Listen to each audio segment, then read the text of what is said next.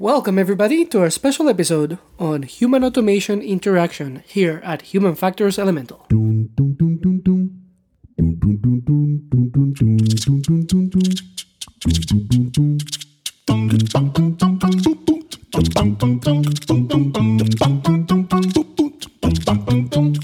Thanks for joining us today here at Human Factors Elemental.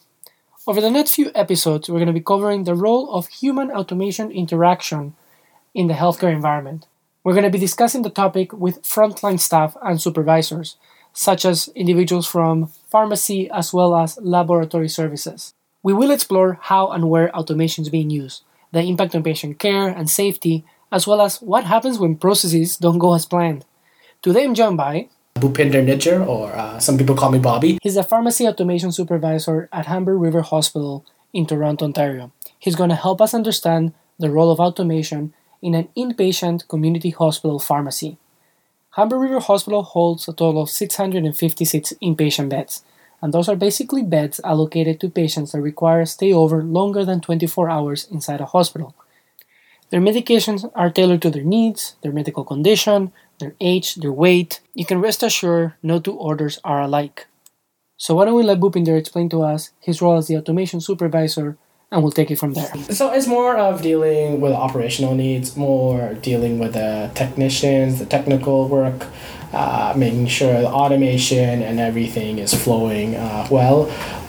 Also to kind of deal with any technical aspects or troubleshooting with technical aspects, or dealing with kind of any issues that the technicians would have as well. So and how does pharmacy play a role within patient care inside of an inpatient community hospital? Well, we play a pretty significant role, being that we provide all of the medications, or at least most of the medications, to all the inpatient units. And from the point where the patient arrives in the hospital to when they leave, we have to make sure that they're receiving the accurate medications that the prescriber has prescribed. Great. So it's our job to make sure that falls through the whole system. Including the nursing side once Correct. Up to delivery? Up to the delivery, including the nursing aspect, because we've developed a system where we have barcode technology where the nurses are actually scanning the patient's wristband and the medication package, confirming that they're actually receiving the patient's receiving the correct medication. Cool. So it's basically closing the loop from Correct. when the order happens to when actually it's delivered to the patient. Exactly. And the pharmacy, how's the pharmacy divided, just to get a sense? Because I figure you don't just have one automated system. Yes. We have quite a bit of automation system, but in terms of the division, we have two roles. We have the clinical role, and then we have the operational needs. The clinical role is important. So now the pharmacists can actually be decentralized. They can be located on each of their units. They can attend to physicians, they can attend to nurses, they can attend to patients. So if there's any questions regarding medications, they're right there, and they can answer those. So what that means for us now, the rest of the technical staff, they can focus on the distribution aspect. They can focus on the operational needs. So that's how it's divided in terms of that. To go into more details of the distribution aspects, we kind of have a multiple model. We have a hybrid system. We have our ADUs, which are our automated dispensing units, which are provided by Omnicell. They're basically vending machines throughout the units where nurses, if they need a stat or urgent med, they'll pull it from there. Or if it's an as-needed med, they'll pull it from there. And then the other 80% of the medications we supply from pharmacy, which we send a 24-hour supply on a daily basis to all the inpatient units. Per patient, yeah. So each 650 plus patients would get their own specific 24-hour supply of meds. And those are the little packets, I think, that you get. Yeah. And essentially those packets I'm referred to are plastic pouches that include the one pill, and each pill is individually wrapped and barcoded, and all those packets are bound together by a plastic ring. Yeah, it's not only packages, it's also other unit dose products such as unit dose liquids, unit dose syringes, patches, puffers, those we provide as well. Does that include intravenous medications, or that's a separate? So it does. Again, we have a hybrid model with that as well. We try to, because we want to reduce the rate of sepsis. Sepsis is a life-threatening condition that happens when an infection gets out of control and your body starts attacking its own tissues and organs. Of sepsis, we try to stock all of our intravenous antibiotics on the unit, so they're readily available. So when a patient does need it, they get it immediately. So if we didn't have automation at Humber, how would it look? So historically speaking, at our legacy sites, Humber River Hospital used to be divided within 3 sites, and they merged all sites into the current Wilson site 2 years ago, and that's what Bob is referring by legacy sites. At our legacy sites, we didn't have a decentralized model. So what that meant was all the pharmacists were located physically in the pharmacy. So when you had a physician contacting the pharmacist for a clinical question, now they're running up to the unit, wasting kind of that lean principle where they're walking up and down stairs. Sometimes that face-to-face communication didn't occur. It's all over the telephone, right? So in historically at our legacy sites, all the pharmacists were in the unit, and most of their clinical knowledge was being transferred by phone. And what are the repercussions if errors occur within the pharmacy domain? So the repercussions of errors can be very significant, to the point where it could be fatal to the patient. It could have lifelong repercussions. There's legality in terms of that as well. So in terms of making sure that the patient's getting the correct medication, we need to make sure it's more than 100% accurate. And the automation that we're using, what are the machines or systems that we're currently in place that we're using at the moment? So currently in place, we have a variety of pieces of equipment. We have our Swisslog Pill Pick, which houses 90% of our products. Those you'll see are our unit dose packages. We also have our Box Picker, which house our larger syringes, unit dose cups. Then we have our Control System Manager, which is our CSM, which is provided by Omnicell. That's only used for a controlled substance. So there's more traceability in terms of in and outflow, perpetual counts being done at the unit. We have our IntelliGuard system, which is our RFID technology, which we use for our cart check system. And the cards that Bob is referring to include medication trays. That these trays contain upwards of 20 and more items, including vials, boxes, pills, and anything that an anesthesiologist may need during a surgery case, for example. And we will be discussing this piece of technology later on. Then we have a variety of various smaller pieces of equipment for automation to help us package syringes, unit dose cups, to wrap our syringes with labels, to package other various hazardous materials. We also have a TPN compounder, which prepares TPNs for any specific patient that you would need. And TPN stands for Total Parenteral Nutrition. And when a patient cannot ingest food orally or their digestive capacity is compromised, they would receive nutrition directly into their blood system, also known as TPN. So we kind of have a lot of toys to play with. Sounds like it. Yeah. And how's the impact of all those toys on the pharmacy techs and the pharmacists? So in the beginning, there was essentially a giant learning curve to get used to this digital technology. But once we got rolling with it, of course, in terms of safety, it's 100%, right? And that's our goal, right? But in terms of efficiency, the technology can provide efficiency as well. For instance, the RFID technology, it would be a manual process of checking all the expired products, checking the quantities in the kit. Now this piece of equipment does that for you. And it does it all at once. Once the tray is assembled, it goes into the equipment, it scans the entire tray, and it not only checks for expiry dates and quantities, but checks for duplicates, items that are missing, as well as items that do not belong on the tray. And this task would have to be done on an item-by-item basis by the pharmacy technician. Like the RFID technology, basically we have the cards, the trays for the anesthetist, Yes. where we fill up all the meds, and it checks contents and expiry dates. Yeah. How does the role of the operator change from when I was assembling the tray to now I'm dealing with the machine? How did that change? The benefit of the operator is that now they're allowing the technology to assist them, and it's you're minimizing the repetitive chance of an error occurring. So, for instance, we'd have the contents of the kit. Yep. We'd visually have to inspect each and every single vial, right? Yep.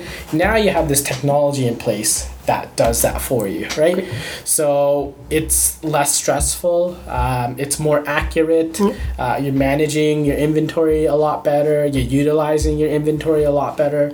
So it's just what I would kind of say it's more almost of a relaxing atmosphere or job to kind of do now, compared to before, where it was like strenuous, where you had to make sure that everything is not expired, and if that one expired product went up to the unit, now you're kind of in trouble. And the RFID tags, are they coming from the pharmacy, like the manufacturers, or are we putting the RFID tags ourselves? So we are currently affixing the RFID tags ourselves. Hopefully, moving towards the future, we will see kind of the manufacturers going towards that route. Okay. But currently, it's a process that we manually do. And that is a little bit cumbersome, but in terms of where you're minimizing the chance of expired products going out, you're maximizing the utilization of the product. That's where the benefits are. Perfect. And also making sure that the right meds are getting to the right trays as well. Exactly. So we're pushing a bit the potential of errors a bit upstream. By doing the manual RFID, but correct. I guess we have processes around how do we check that we actually place the right RFID on the right product? So we do have electronic check and electronic fill. So one person will electronically encode the product. They encode it by batch, so it'll be by lot and expiry per one drug. So boxes basically. And then another individual will verify that's the correct contents. Okay. So that process has to be 100% in place for this whole system to work. So we've moved the double check that would have occurred on the tray on a vial by vial to like a box by box, which is more efficient. And how has been the uptake of the pharmacy techs to all these new toys? Has it been like positive, negative? Has it changed over time? So as I was mentioning in the beginning, it was a little bit of a learning curve because we went basically from no automation to having all of this automation. So there was this kind of sense of digital divide where there was a learning curve involved. But once with practice, understanding, and then especially understanding the benefits, it's been more progressively better. So were people hesitant of using it? Or afraid of using it? For sure, afraid in the sense that if the technology wasn't reliable, if it went down, then there was an issue. But again, with more practice, more understanding of the technology, the more comfort level there was for the staff. And this uptake is key to a successful implementation of automation, building that right relationship between the humans and the automated systems. Bhupinder has been explaining the individual factors that affect automation, and those are the specific history of events that lead to a specific level of trust. John Lee and Katrina C., on their paper, Trust in Automation, Designing for Appropriate Reliance, describe how this flow relationship can lead to misuse and disuse of automation. Misuse, and I'm quoting the paper here, refers to failures that occur when people inadvertently violate critical assumptions that rely on automation inappropriately, whereas disuse signifies failures that occur when people reject the capabilities of automation. Misuse basically means I'm trusting technology too much, I'm over-relying on it, and errors happen because of that blind trust I have on the system. Versus disuse means I'm not going to use the system, I'm not going to rely on the automation, and errors occur that could have been prevented by using the tool. John Lee and Katrina C. also touch upon the other factors that affect trust. I had just described the individual factors. There's also organizational factors, which are the interaction between peoples, and that can be influenced by the reputation or gossip, as well as the cultural factors, which are basically social norms and expectations. So how would you describe the trust level that our techs have? Yeah. Has that changed over time? Has that always been high? Before, because it was a manual check, there was always self-doubt. Okay. Now with the automation, there's almost a little bit of too much over-dependency on the automation. And this is what Lee and C would describe as poor calibration between the person's trust in the automation and the automation's capabilities. Bhupinder is describing overtrust, where trust exceeds the system capabilities, in compared to distrust, where trust falls short of the automation's capabilities. Overtrust may lead to misuse, and distrust may lead to no use in the system. And Bhupinder will be explaining later on an example of overtrust and how the system was misused. Yeah. So you're assuming that whatever you're scanning is correct, right? But for instance, if someone initially encoded it incorrectly, there's a chance of error, right? And errors that occur higher upstream affect more patients. But the chance is very small. It's smaller. But if it does happen, it would be at the source, but you just don't kind of realize it because you're so dependent, assuming that the automation is always correct. Interesting. So it makes me feel a bit nervous at the same time, but at the same time safer. It's tricky. And you mentioned a few things, downtime basically, when the automation goes down. What are the emotions running when the machine goes down here?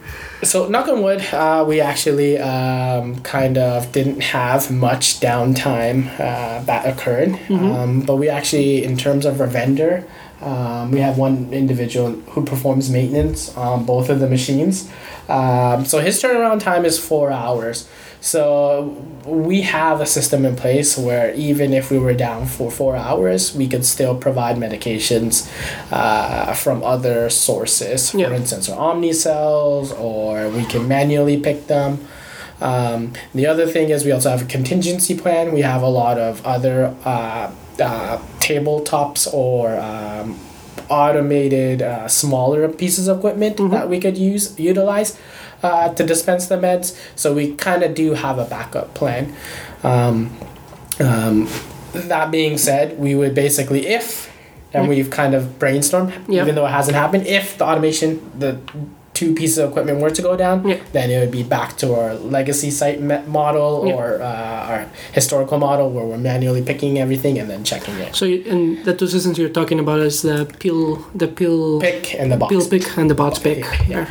And there's two important points to make here.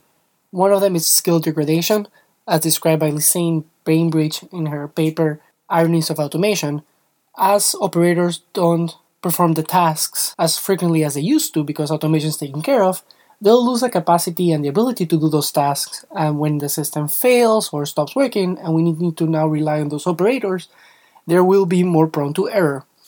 The second point I would like to make, as described by Onashk et al. On their paper Human Performance Consequences of Stages and Levels of Automation, is the fact that the more we rely on automation, the higher the consequences will be when that automation fails. They have an analogy they use and they call it the lumberjack effect, as applied to trees in the forest. The taller they are, the farther they fall. How would you say the skill level of the staff has changed compared to the no automation versus automation has? Oh yeah, there's definitely a paradigm where it's shifted. Now, the skill sets that are required are more individuals who are potentially tech savvy, who are good with pieces of machinery, troubleshooting software, troubleshooting hardware. While historically, it was more focused on analyzing small detail. For instance, when a person would fill a product, they were matching one label to another, and that's a manual visual process. And then again, of course, there can be human error. We'd have a second individual do the same thing, right? But of course, even in that case, there can still be the chance of error. But now it's more focused on how we maintain the equipment, how we utilize the equipment, how we can extract data from the equipment Yeah. because that's a valuable source now. We can actually figure out trends in terms of our drug usage, trends in terms of our expired products, which has significantly decreased because before we were manually ambiguously picking quantities. Now we actually have data to provide how much of a drug that we should use. Perfect. So Yeah. you can actually forecast your usage. Exactly. Yeah. It'll be interesting to correlate it with like when we see certain populations of patients coming in. Yeah. Should we start stocking up for in a week or two for now? What to prepare for? And we can figure that out even in terms of seasons. Like if you Yeah. have the flu season, Yeah. now we're stockpiling up more of those antibiotics or antivirals. Would you say the pharmacy skill of doing what I'm going to call pharmacy tasks has changed? It has improved in a way in terms of the setup, but in terms of the simplicity, it has gotten a little bit less complex on a day-to-day operation. Yep. For instance, where it was a manual, again, I'm going to go back to the manual process where they're that visual check, Yeah. that's totally gone. But that did require a lot more attention to Yep. detail, right? Compared to now, you're letting the technology do that part for you, so it has made a little bit... Have we had any instances where operators have picked up an error, and how do we handle that? Like, yeah, so there is the chance of error in the beginning. Okay. One example that I can bring is we had a product by the manufacturer. It looked almost identical to another product that they provide. For instance, it was a vaccine, but this other vaccine had one more ingredient included. Yep. The manufacturer did not provide a barcode, so we stuck on our own barcode. So Yep. when we received this product, which almost looked identical, Like a local-like names, basically. yeah. But the physical component of the product itself looked identical as well. Okay. So when we received the product, which was wrong, Yeah. we stuck our own barcode on. So Thinking- unfortunately, yeah. that got checked and it went up to the unit. So that was kind of one of the downside. So now we have to think of another process of figuring out how to differentiate it. So if at the source the manufacturer doesn't have a barcode on it, Yep. there is still the possibility that we can accidentally put our wrong product on.